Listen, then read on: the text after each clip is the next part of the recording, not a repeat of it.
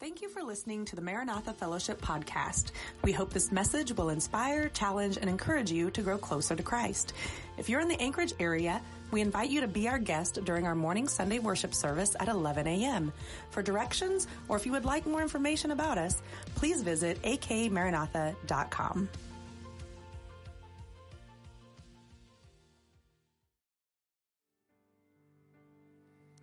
All right. Good evening. 2 Samuel chapter 10, and we'll be in chapter 11 later. David, a distracted leader. I want to talk tonight about that. David, in chapter 10, it starts out with David trying to show kindness, and the chapter ends in war. And this is really interesting, and it's important background information to end up where we're going to be in chapter 11 and 12. But he's trying to show kindness. You remember in chapter 9, who's he trying to show kindness to? We talked about this last week. Mephibosheth, right? And who's Mephibosheth? Jonathan's son, Saul's grandson, and he's has a certain condition. Anybody remember what that is? It's crippled. His nurse dropped him, right? Running from David when if she knew David's heart, she wouldn't have run with him, and he wouldn't have faced that, and they wouldn't have hidden out all those years. But David desired to show kindness, and so he found Mephibosheth and brought him to the palace, and the Bible says that he did something with Mephibosheth. Do you remember what that was? He put him at his own table, treated him like a son. And that's kind of an interesting story if you follow that out later on. But chapter 10, David's trying to show kindness again. So you look at this, and the situation here is that the Ammonites. Who are the Ammonites? Let's pause and just think about that for a moment. I may mention it in a minute, but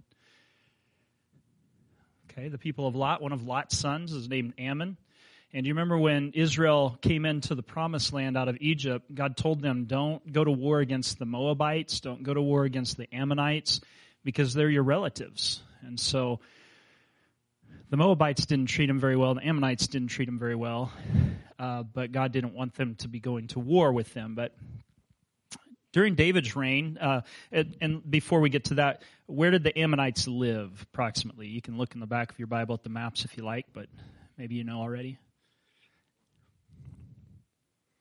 It's on the east side of the Dead Sea. So, in fact, their capital is Rabbah, and it's a modern-day city, big modern-day city. It's Amman. Jordan is the modern-day city of Rabbah, the capital of Ammon. All right, so David decided to show kindness. Ammon, the king of Ammon died, and his son Hanun became the next king. And so David decided to show kindness to Hanun by sending some envoys to show respect for the late king. And when the men got there, the envoys got to the capital city, Hanun's advisors suspected that David was spying on them so that he could conquer the land. And so they cut half their beards off. I don't know if it was right or left or up or down, but they cut half their beards off, and they also cut their clothes so that their butts showed. That's the short version of it. And then they sent them back in the direction of Israel, and word came back, and David said, go ahead and wait at Jericho till your beards grow out, get a good change of clothes. And then David, he sent an army out to fight against the Ammonites. And so the Ammonites, they hired the Arameans. Anybody know what the other name for Arameans are in the Bible? Syrians. Okay, they're the Syrians, so they're from up north. Damascus would be their capital. They hired the Syrian foot soldiers to come fight against Israel with their charioteers, and Syria was a powerhouse in the region. But David's army pushed back the Syrians, not the Assyrians; those are separate. Syrians, until they fled and left Ammon exposed. And so David goes back home if he's out fighting with them, and he sends out his leaders to go to battle against Ammon, and they surround the capital city of Rabbah.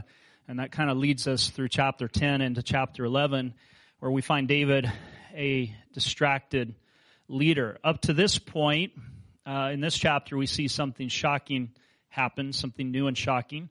And up to this point, the Bible speaks really highly of David. And then it gives us this bald narrative and a surprising twist describing a man after God's own heart. All right, let's take a few moments and read that here. We're going to read all of chapter 11. Does anybody want to help me with that? Okay, all right. Lorene, if you want to go ahead and read, why don't you read verses 1 through 5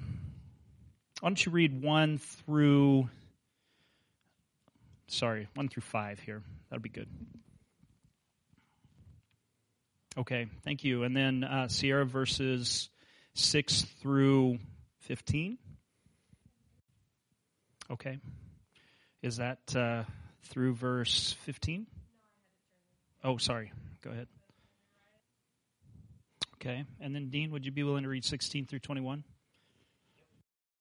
Okay. That's good. The messenger set out, and when he arrived, he told David everything Joab had sent him to say. The messenger said to David, "The men overpowered us and came out against us in the open, but we drove them back to the entrance of the city gate. Then the archers shot arrows down at your servants from the wall, and some of the king's men died. Moreover, your servant Uriah the Hittite is dead." David told the messengers, "Say this to Joab, don't let this upset you. The sword devours one as well as another." Do you see what he's doing there? He's making it be like this is bad luck.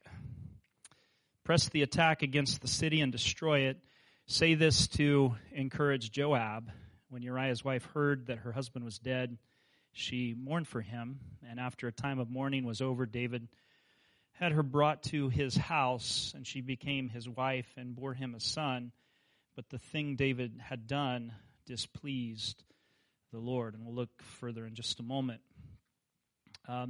So we're introduced to a couple new characters. Who are they? Bathsheba, okay? Bathsheba and Uriah. What do we know about Uriah? Well, we know that he's one of David's mighty warriors from 1 Chronicles 11:41, and in 2 Samuel 23. Maybe that's 1 Samuel 23. We'll have to look at which reference that is. 2 Samuel 23, verse 39. Uriah is mentioned last among those who are part of David's fighting men. They're known as the 30, but interesting because in 2 Samuel 23:39 it says there were 37 of them. So there's 30, but there's 37. Sometimes when it comes to army positions and it mentions a certain number, it's not always exactly that number. It's just using a ballpark figure. Like if somebody is getting paid a certain amount of money per year, they would not say their salary to the dollars and cents. They would say it in the tens of thousands probably. Does that make sense? So it's kind of like that they're ballpark figures. But Uriah is one of the 30 fighting men. He's commander. Okay, and then Bathsheba, we hear that she's the daughter of another member of the 30. Okay, Eliam, and a different spelling is associated with that in 2 Samuel 23. But it's the same person; it has the same meaning to both of those words. And not only that, but she's the granddaughter of Ahithophel. Do you remember who Ahithophel is? Ahithophel is one of Saul's main advisors. And when David's son Absalom goes to war against David, the chief advisor for Absalom is Ahithophel. So this is the granddaughter of Ahithophel. So we know Uriah and we know Bathsheba. And there's an irony here. What is irony? Anybody know? The Bible uses it a lot. Irony is when you expect one thing and you get another. Okay, and sometimes that's funny. Sometimes it's funny when irony is used. Other times it's sad. Sometimes it's shocking. Sometimes it is infuriating. What kind of response to you are we supposed to have when we read this story? How could David do that? Disgust, outrage, disappointment, shock. Like we're not prepared for it. We know it because we've read this story over and over again.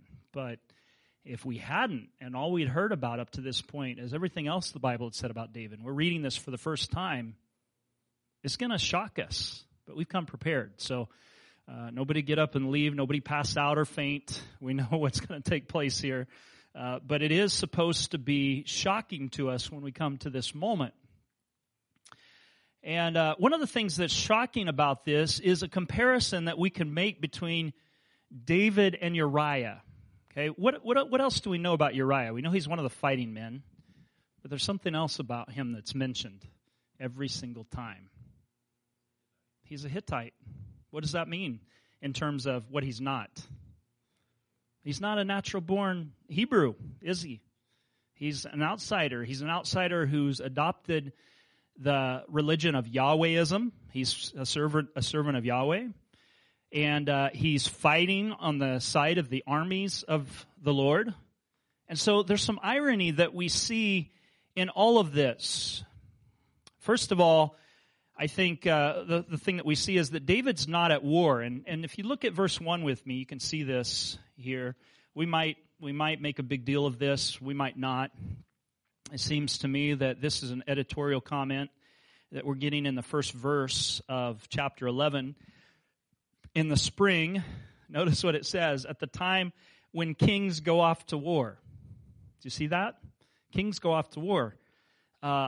David sent Joab out with the king's men and the whole Israelite army. Okay? What does that kind of suggest? Buddy, want to take a guess at that? Huh? He's getting old? Okay. That could be. Okay. Kind of like Saul. Although his libido would speak opposite of him getting old, wouldn't it? He deserved a break. He's fighting too hard.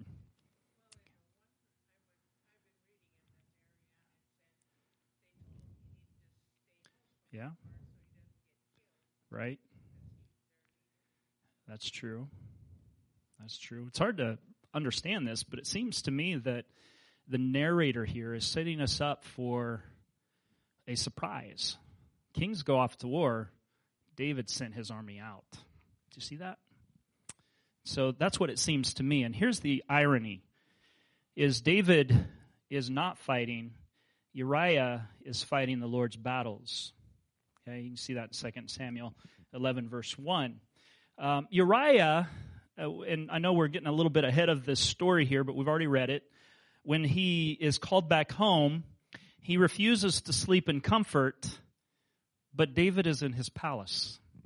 Do you see that? There's a holy war that's taking place here, and he refuses to sleep in comfort, but David continues to remain in his palace. And then Uriah refuses to be with his wife, and part of this could go back to a consecration type of thing that goes along with holy war. You can see a little bit about this in Deuteronomy 23, verses 9 through 14, where when they consecrated themselves for battle, they didn't have sexual intercourse leading up to that.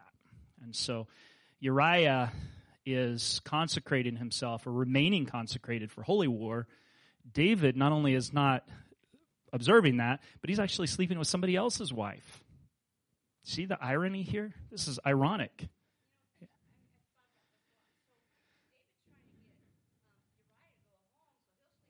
Right?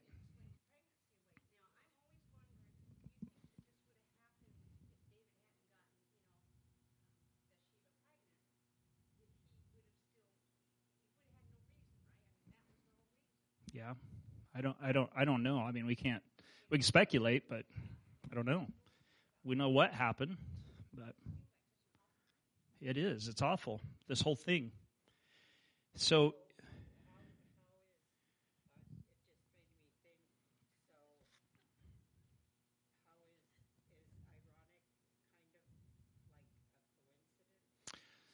no, ironic would be you're expecting David to be out there fighting with his men, but he's not. You're expecting him to be leading the Holy Crusade, but instead it's an outsider, a Hittite, who's out there fighting the battle while David's at home. That's irony. You'd expect David as the one whom God said, I'll give you victory against your enemies on every side, to be out there. And even if his men told him, which I remember that, he got surrounded and it looked like he was going to get killed. And somebody came in and rescued him, and they said, you probably need to stay home from now on. You're our leader. You're worth 10,000 of us. But he doesn't always listen to his men's advice. Yeah.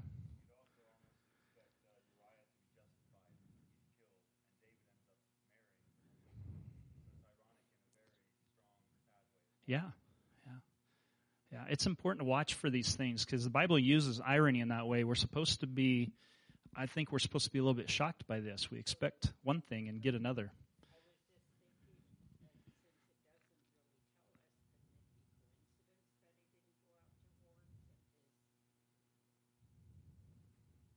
Well, I think what the narrator is trying to say here is that that's where he should have been.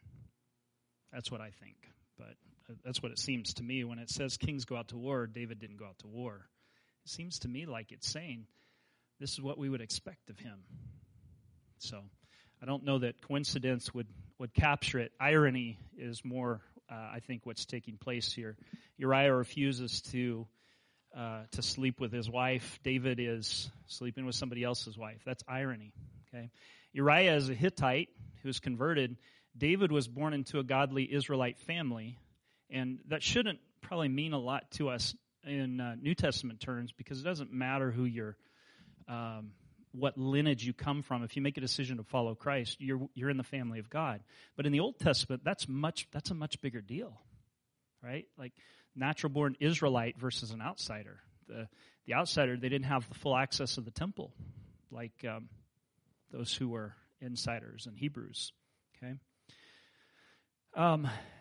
Verse 4 tells us three things about this situation that I think are worth noting. The first is that when he calls for Bathsheba, he's up on the rooftop, and we'll go through this progression in just a moment. But it tells us three things. That when he inquires about her, he asks about her. The first thing is that the response comes back that this is the wife of Uriah the Hittite. What's that tell us? She's married. She's married, right? Okay. And then the second thing, verse 4 tells us, go ahead and look at verse 4 with me. Look at what it says there. And I'm trying to find it in my numbers are mixed in with the text. Verse 4, David sent messengers to get her, and she came to him, and he slept with her, and she was purifying herself from her monthly uncleanness. The second thing, if it's Uriah's wife, and this is more in verse 3, I guess, then David would know what about Uriah? He hadn't slept with her, okay. But what else? He knows his 30 men. Are you with me? Okay. That he's gone. Do you see that? There's more, there's kind of a sneaky thing that's going on here in David's mind. He knows that Uriah is out of town. And so, go get her and bring her to me. I imagine she had a choice, but whether she would feel compelled by David's power or not, I don't know.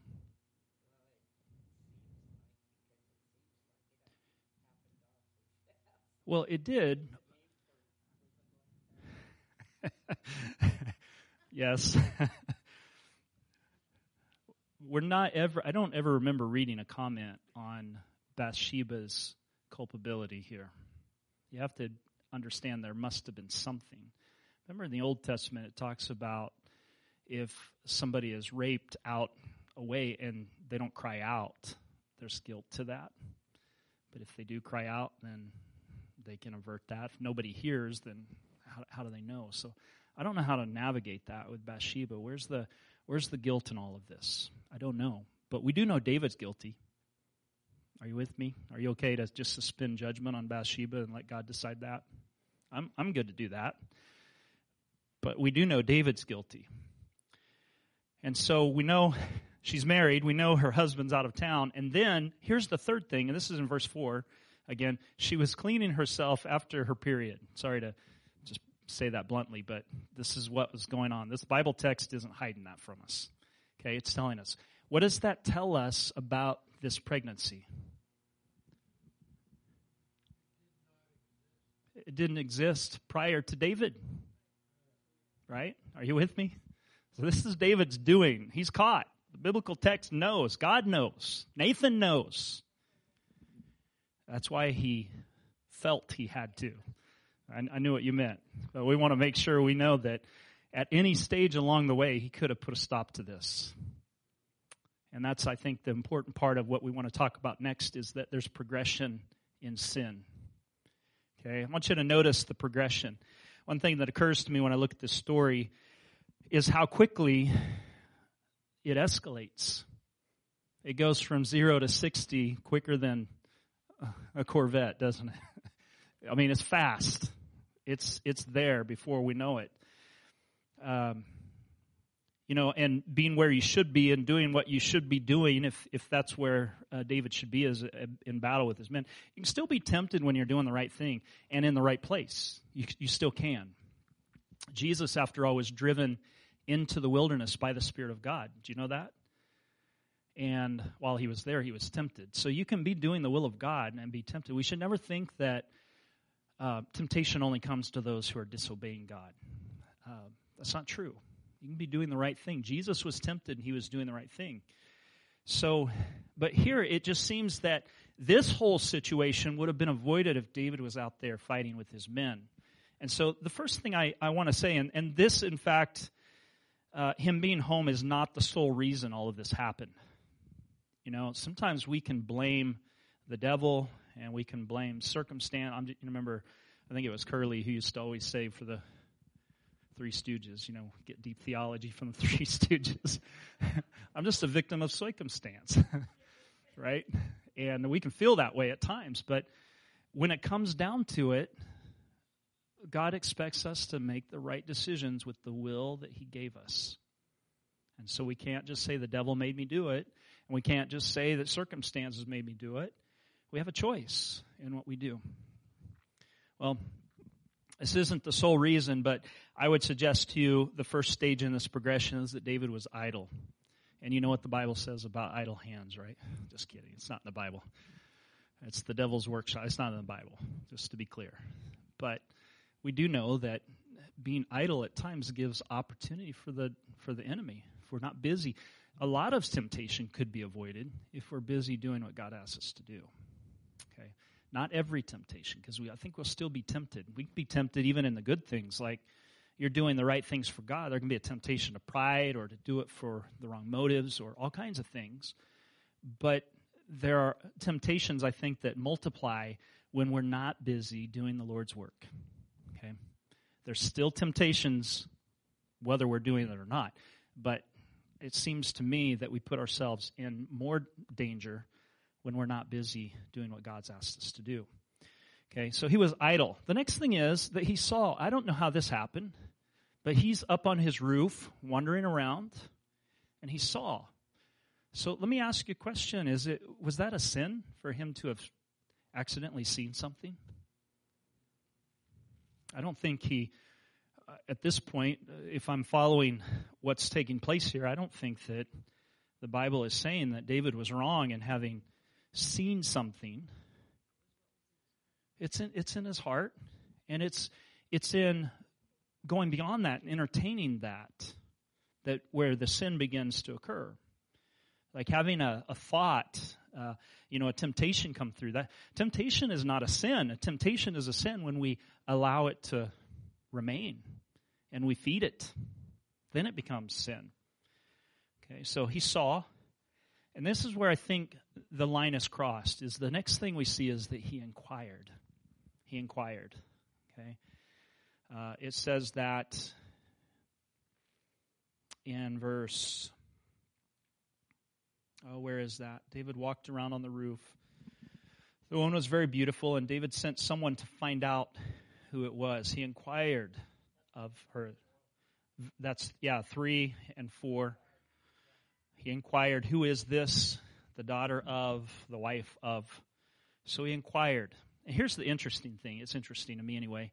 Up to this point in 2 Samuel, anytime the word inquired, the verb inquired is used, it's David inquiring of the Lord. Do you see that? Chapter 2, verse 1, chapter 5, verse 19, chapter 5, verse 23, David inquired of the Lord, who this woman was. That's a different kind of inquiry, isn't it? He's inquiring about something else altogether. Okay? And still, he may be entertaining some thoughts in his heart. There's sin in that, but the damage is minimal compared to what happens next.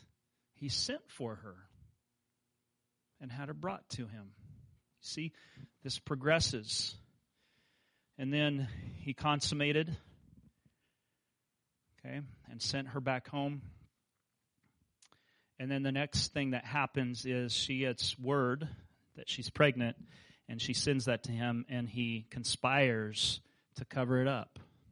Okay, he conspires to cover it up. And then I think as a seventh step in this, that he involves others in his sin. He agrees with Joab, and he comes up with a plan. And the really sad part about this, there's lots of sad things in this, but one of the really heartless things that he does here is he sends Uriah with his own death sentence. Did you know that? He sends him with the paper that is going to go to Joab that tells him when they get into battle, withdraw from this man. That's heartbreaking. And all Uriah has ever done has been faithful to fight for David. He's one of the 30. He's one of the men that David has put in charge to many others. And now he's going to send him to his own death to cover up his own sin. And I think we can simplify it this way. There's temptation, then there's entertainment, then there's indulgence, and then there's the cover-up. That's what happens with this scenario. And I think David was scared. And I think one of the reasons that sexual sin is so heinous is that it destroys families and it destroys the fabric of society. Okay, it's destroying a life here, but even more than that, it's dealing with the fabric of families, which I think is what God intends to be a building block of all society. So David's scared. He gave in to sin, a sin which was punishable by death. Anybody remember which commandment this is that David's broken before? I think it's the adultery one. Which one's that one? Do you know? It's 7. Number 7, yes. You shall not covet your neighbor's wife, but you shall not commit adultery. And then I think, is it 6 that's right before that? You shall not kill, which is actually mistranslation. It's murder is the actual word there. Because, they did kill people in battle, but it's a different word. Okay, so murder, you shall not murder. And this is what David's done here. And so he's scared, and I think he may be afraid that he would be executed because no one's above God's law. And he may have been afraid of the message that it would send to the rest of Israel about whether it's right to follow God or not. And he was known as a man after God's own heart. And there's the loss of all of his reputation and everything that's come up to this point. And it seems to me, I want to mention this now because I think it's important. This is in 2 Samuel chapter 11, right? In 2 Samuel chapter 7, God has made a promise already that he's going to build a house out of David. We're going to come to that another time, but I want you to know that promise has been made prior to this sin. Do you think God was aware when he made that promise to David that this was going to happen? Yeah. He knew, because God has foreknowledge. Yes. Lorene, you're stealing my thunder here. No, I'm just teasing you. You're exactly right. And we're going to I'm just teasing you. We're going to reinforce that. But that's exactly right. And that's part of the mercy aspect of this. And there's a beautiful element of that. But the cover-up takes this thing to the next level. And the Bible makes it plain in chapter 11, verse 27. After the time of mourning was over, David had Bathsheba brought to his house, and she became his wife and bore him a son. But the thing David had done displeased the Lord. It displeased the Lord. So that's the first part. You see a progression here. And then you have the rebuke. Let's turn to chapter 12 here and take a look at this rebuke. I don't know if you've ever heard of Os Guinness or not, but he wrote a really good book called Fool's Talk. And he talks about in that book the genius of moments in the Bible where people bait somebody and then they catch them. They're hoisted by their own petard. I don't know if you've heard that or not, but that's exactly what happens here is that he gets, Nathan the prophet comes and he catches David with his own sense of justice. So let's look at chapter 12 and verse 1. The Lord, it just has said, remember, chapter breaks were not written into the Hebrew Bible or the Greek Bible, right? Are you with me on that? So it goes directly from chapter 11, the thing that David has done displeased the Lord, to the Lord sent Nathan to David. And he came to him and he said, there were two men in a certain town, one rich and the other poor. The rich man had a very large number of sheep and cattle, but the poor man had nothing except one little ewe lamb he bought. He raised it, and it grew up with him and his children. It shared his food, drank from his cup, and even slept in his arms. It was like a daughter to him.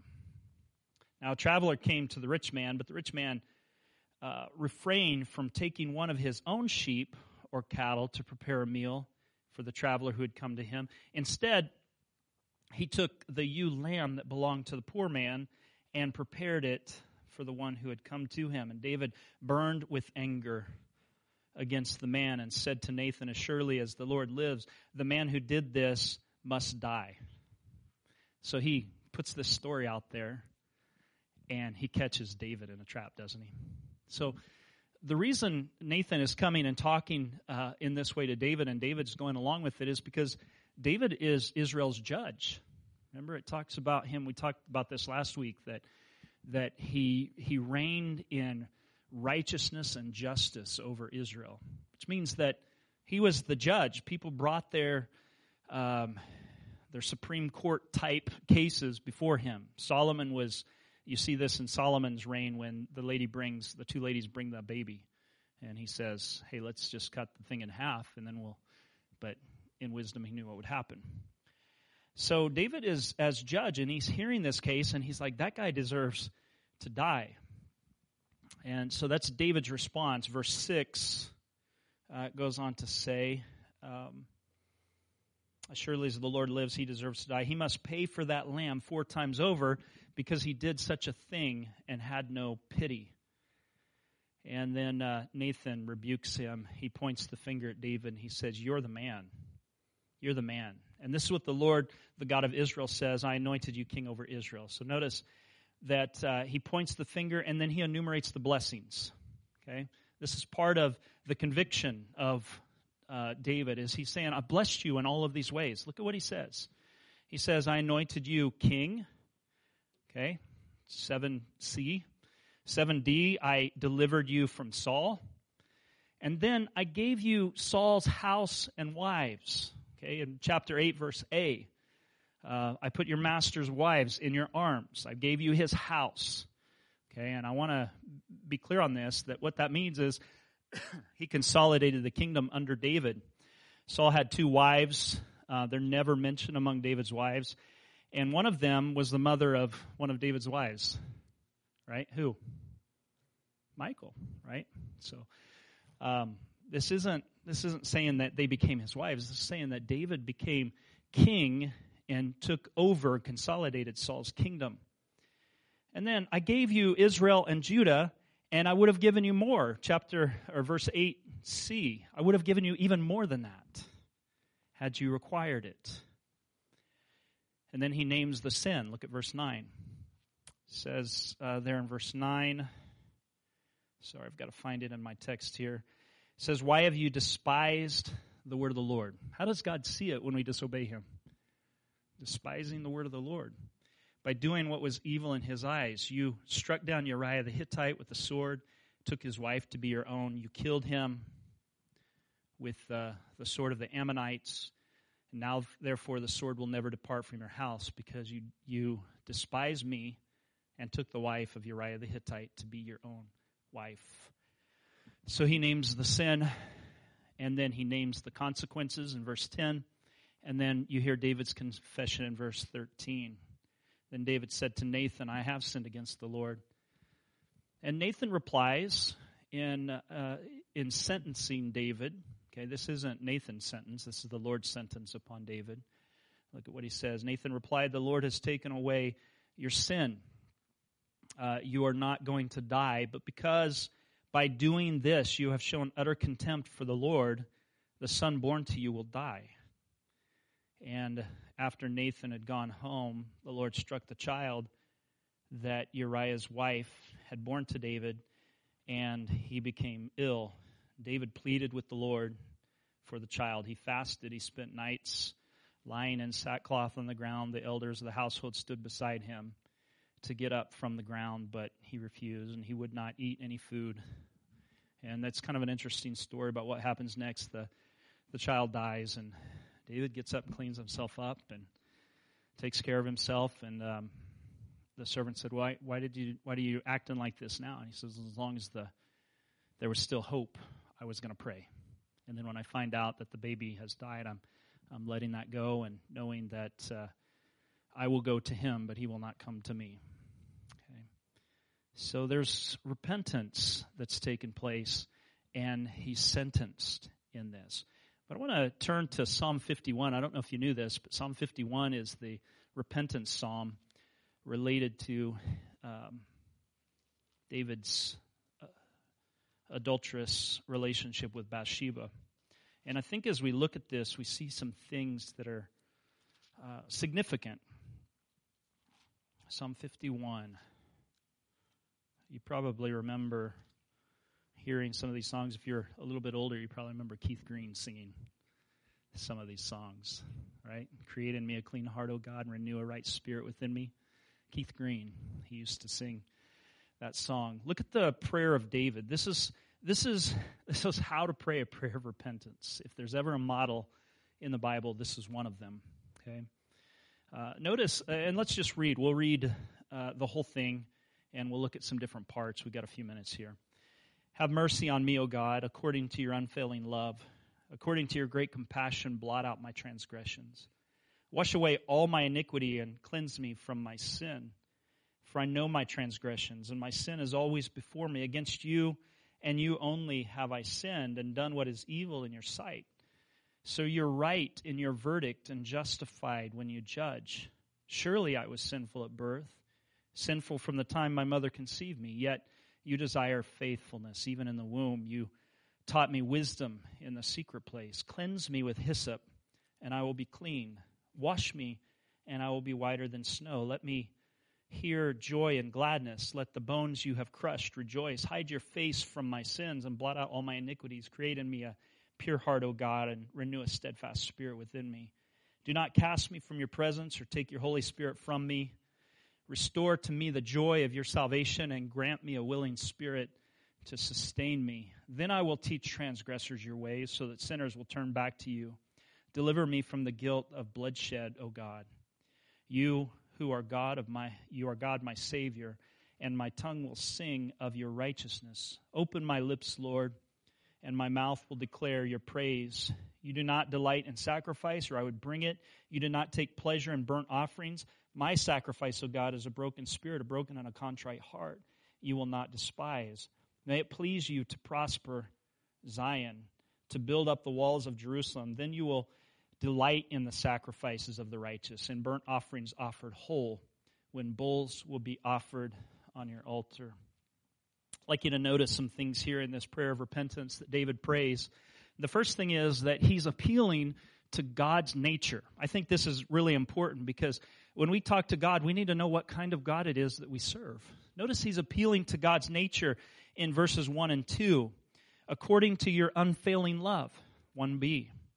According to your great compassion, 1c. And then he asks for these things: have mercy, blot out, wash away, cleanse, relating to the goodness of God. Notice in verses 3 through 6, so before we go to that first part is a recognition of the kind of God that we're appealing to. We need to know what kind of God it is that we call upon. The second portion here is a recognition of sin. In verses 3 through 6, he recognizes transgressions and sins in verse 3. If you look at verse 4, the first part of that, he recognizes his offenses are against God. And I want to make sure we point that out. Look at what he says there in verse 4. He says, against you and you only have I sinned and done what is evil in your sight. I'm going to ask this question because I think it's really important.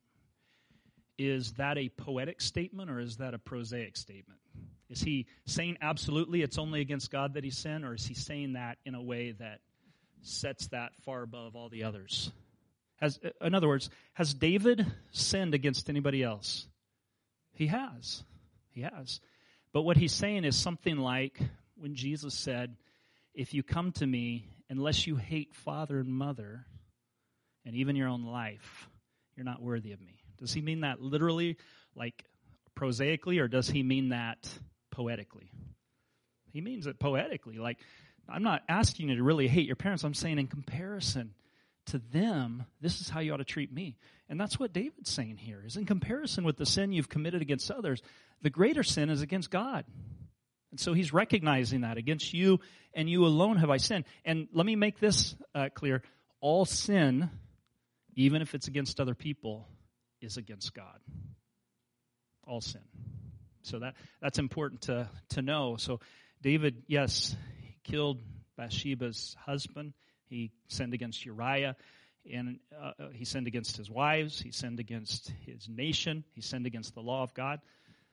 He sinned against the Lord. What's that? And Joab, yes. Thanks for pointing that out. Yeah, we've forgotten about Joab. Scoundrelly as he was, he got wrapped up in this too. So he recognized his offenses are against God.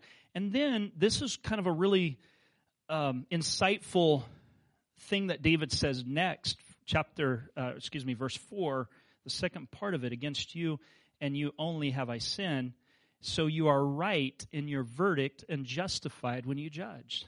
Here's what often happens, is that when people will sin, they'll say, well, I did what was wrong, but here's why. And they try to justify it. Like, there's some justifiable reason for why it was okay. Okay? And so many times we put God in the wrong when we do that, because we're saying that his judgments concerning us are not right, that he really doesn't understand the situation, and if he did, he would give us a pass. And what David is saying here is he's taking responsibility for his sin and saying that what you say about me is not right. A lot of times in our culture, we want to change the law of God to suit us, right? Not us, hopefully, but people do. We bring the standard down to our level and make it achievable and make other people the comparison so that if I'm better than them, I'm okay.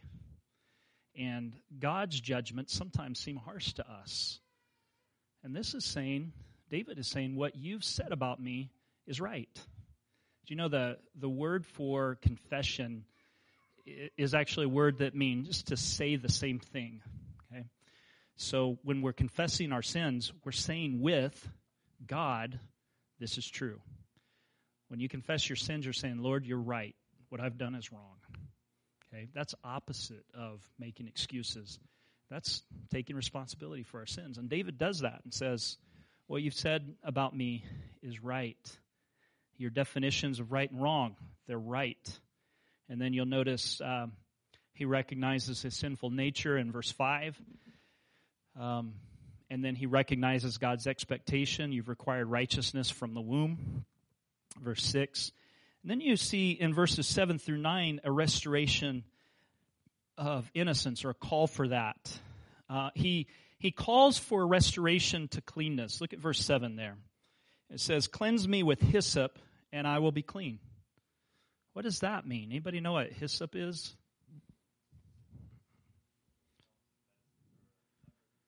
Okay, yeah. You're on the right track there. That's right. I mean, there's a place where it's used for that. There's a place where it's used to be thrown upon the red heifer when they burn the offering. Sierra? Yep, they did. That's, I think, one of the most profound things here is that hyssop was used kind of like a cleansing brush of some kind that they would dip in blood or water and sprinkle or paint. And so when he's saying, cleanse me with hyssop, it's like when the Israelites were told to put blood on the doorposts of the house, take a branch of hyssop, which was a small bush, and paint the blood on the doorpost of the house. It was something used in cleansing. And so he's saying, cleanse me with hyssop. Okay, and I will be clean. And he goes on to say, wash me and I will be whiter than snow. Okay, so here is a call for a restoration of innocence. Verse 8 is calling for, let me hear joy and gladness. Let the bones that you have crushed rejoice. What does he mean by crushed bones?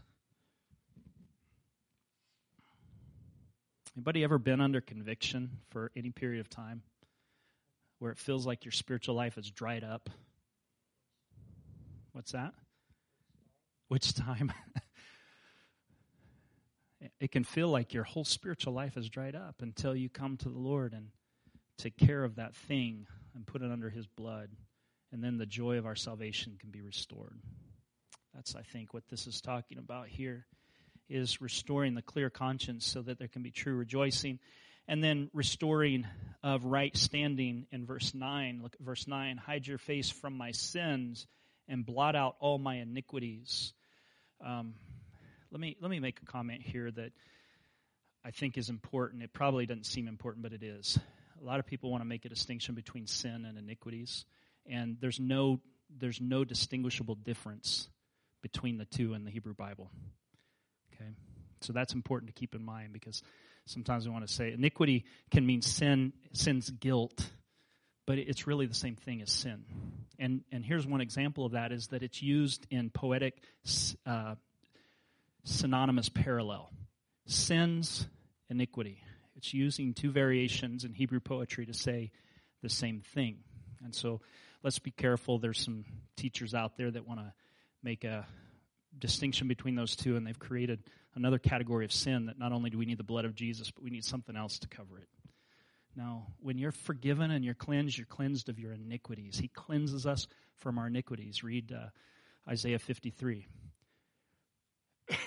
All right, going on here, He's taking care of our sin by restoring us to right standing with Himself, and that's in verse 9. Then in verse 10, a renewal of a right kind of heart, verse 10 through 12. Notice the renewing of a right heart before God. Create in me a pure heart, O God, and renew a steadfast spirit within me, one that pursues and runs after you. It's renewing the heart to be right before God. And then in verse 11, renewing life in the presence of God.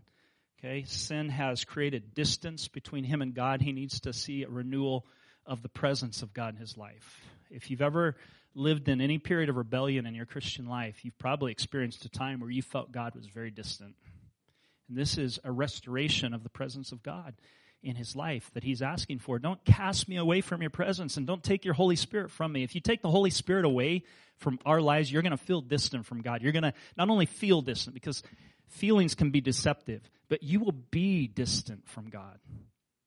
Okay? Because the Holy Spirit is the presence of God mediated to us every moment of our Christian life. Okay? When the Holy Spirit is near, that's the presence of God. And then renewing the joy of walking before the Lord in verse 12. Don't take your Holy Spirit from me. And then verse 12, restore to me the joy of your salvation and grant me a willing spirit to sustain me. There's joy in walking before the Lord, and he's asking for that to be restored. Verse 14, deliver me from blood guilt. He's asking once again, deliver from that. And then I'd like you to notice in verses 16 through 19, the sacrifices that God desires. He's not desiring primarily animal sacrifices, even in the Old Testament. Do you know that? The animal sacrifices were a symbolic substitute. I call it a placeholder until Jesus will come. Okay? It holds the place. It pushes the game forward a little bit until Jesus will finally come and replace all of that. Because the blood of bulls and goats could never take away sin, according to Hebrews. All it did was push it off, and in faith it acted as a placeholder, a visual aid for faith until the coming of Jesus. That's what it did. And so people put their atoning sacrifice out there, but that wasn't really what took guilt away. It was forgiveness of God. It was the mercy of God, because God in his foreknowledge knew what would happen. So all of the forgiveness of the Old Testament really is on Jesus, projected backwards. You understand what I mean? That is projected backwards because of what Jesus would one day do. Remember, he's the lamb that was slain before the foundation of the earth. So in God's foreknowledge, he knew of the absoluteness that this would take place, and he could put the sins there, even though the placeholder pushed it out in terms of our human understanding. Does that make sense? So it's really on Jesus. He's the reason Old Testament and New Testament believers can be forgiven. So the sacrifices God desires, it's not the blood of bulls and goats in verse 16. He doesn't desire that. What he desires is what? Verse 17. A broken heart and a contrite spirit. This is one that is truly sorry for sin and ready to change. That's what he'll not despise. He doesn't despise that kind of sacrifice. And then, when that takes place, then in verse 19 he says, I can rejoice in the blood of bulls and goats for that period of time. Although that's not our lot. We're in a different dispensation altogether. We don't need that anymore. The once-for-all sacrifice has taken place. We don't need to look back at the object lesson. The reality has come. Are you with me? In Jesus. So now we think back to what Jesus has done. And that is where true sacrifice has taken place. There is forgiveness for the truly repentant, and there is mercy. You know, after this first child died, David brought Bathsheba into the home. I don't know if you knew this, but later on, Absalom rises up. Absalom is David's son, and he rises up against David. And we don't have time to talk about all of that, but the one thing that he does is he goes up on the rooftop and sleeps with all David's wives, right? Apart from it appears Bathsheba, what we hear about going on with Bathsheba is that she has 4 more children. She bears David 4 more sons after this one dies. And what's the most famous of those sons? Solomon. Well, that was a trick question. Who's the most famous of the sons if we expand the definition of sons? It's Jesus, right? But Solomon is the immediate next one, and it would be through Bathsheba that the promised Messiah would come. And Bathsheba, it's interesting in this story. We're coming to a close here, so if you'll give me a few more minutes, we'll be done in probably 5. In this story that we just read, she's only called Bathsheba at the beginning and the end. Do you know that? Every other time, she's referred to as Uriah's wife. It's as if the biblical narrator wants to remind us, this is Uriah's wife, and David has done wrong. And at the end, she's called Bathsheba. In another place, she's called Bathsheba. But you know that even Matthew will not let this go. In the genealogy of Jesus, it's going through it. It's naming king after king. And it says, and Solomon was born of Bathsheba, the wife of Uriah the Hittite. Isn't that interesting? Even in the lineage of Jesus, we're not going to let this go. Okay, that's Matthew 1:6. What's that? Well, I don't think it's a matter of being unforgiving. It's recognizing the consequences and recognizing this is that story. And here are the principles. I'm going to wrap this up real quick. Temptation comes to everyone, no matter who you are. No one's immune to the possibility of serious failure. Second, forgiveness for sins is available because of a merciful God. Third, it's better to stop sin early in the process. The price gets higher the further it goes. And fourth, sin has consequences even when there's forgiveness. And so in this sense, it's better not to sin at all. Okay. Remember, David has consequences that go far beyond this. We have the Holy Spirit. We have Scripture. We have the fellowship of believers to help us to avoid pitfalls. But if we fail, we have an advocate, Jesus the righteous, who can advocate on our behalf, and we can be forgiven. If we confess our sins, He's faithful and just to forgive us and cleanse us from all unrighteousness. Amen? Amen. What's that? Amen. All right. Thank you all for sharing. Let's stand real quick and have a word of prayer. And if there's more discussion, I encourage you to have it as soon as we're done here. Father, thank you for this word, a word of warning, a word of caution, a word of mercy and grace as well. We thank you that you're a forgiving God, and we thank you that, Lord, when we look at the heroes of faith, we get to see that they're people that have failures, and that we can know that you're merciful, and that, God forbid that if we should sin, we should sin, but if we do, we know we can turn to you, and you're a forgiver of the great and the small. Thank you for that, Lord. In Jesus' name, amen. Thank you for joining us today. If this ministry has impacted you, we would love to hear about it. You're welcome to message us at akmaranatha.com/contact or message us on Facebook at Maranatha Full Gospel Fellowship. We pray you're blessed by the message and have a wonderful week.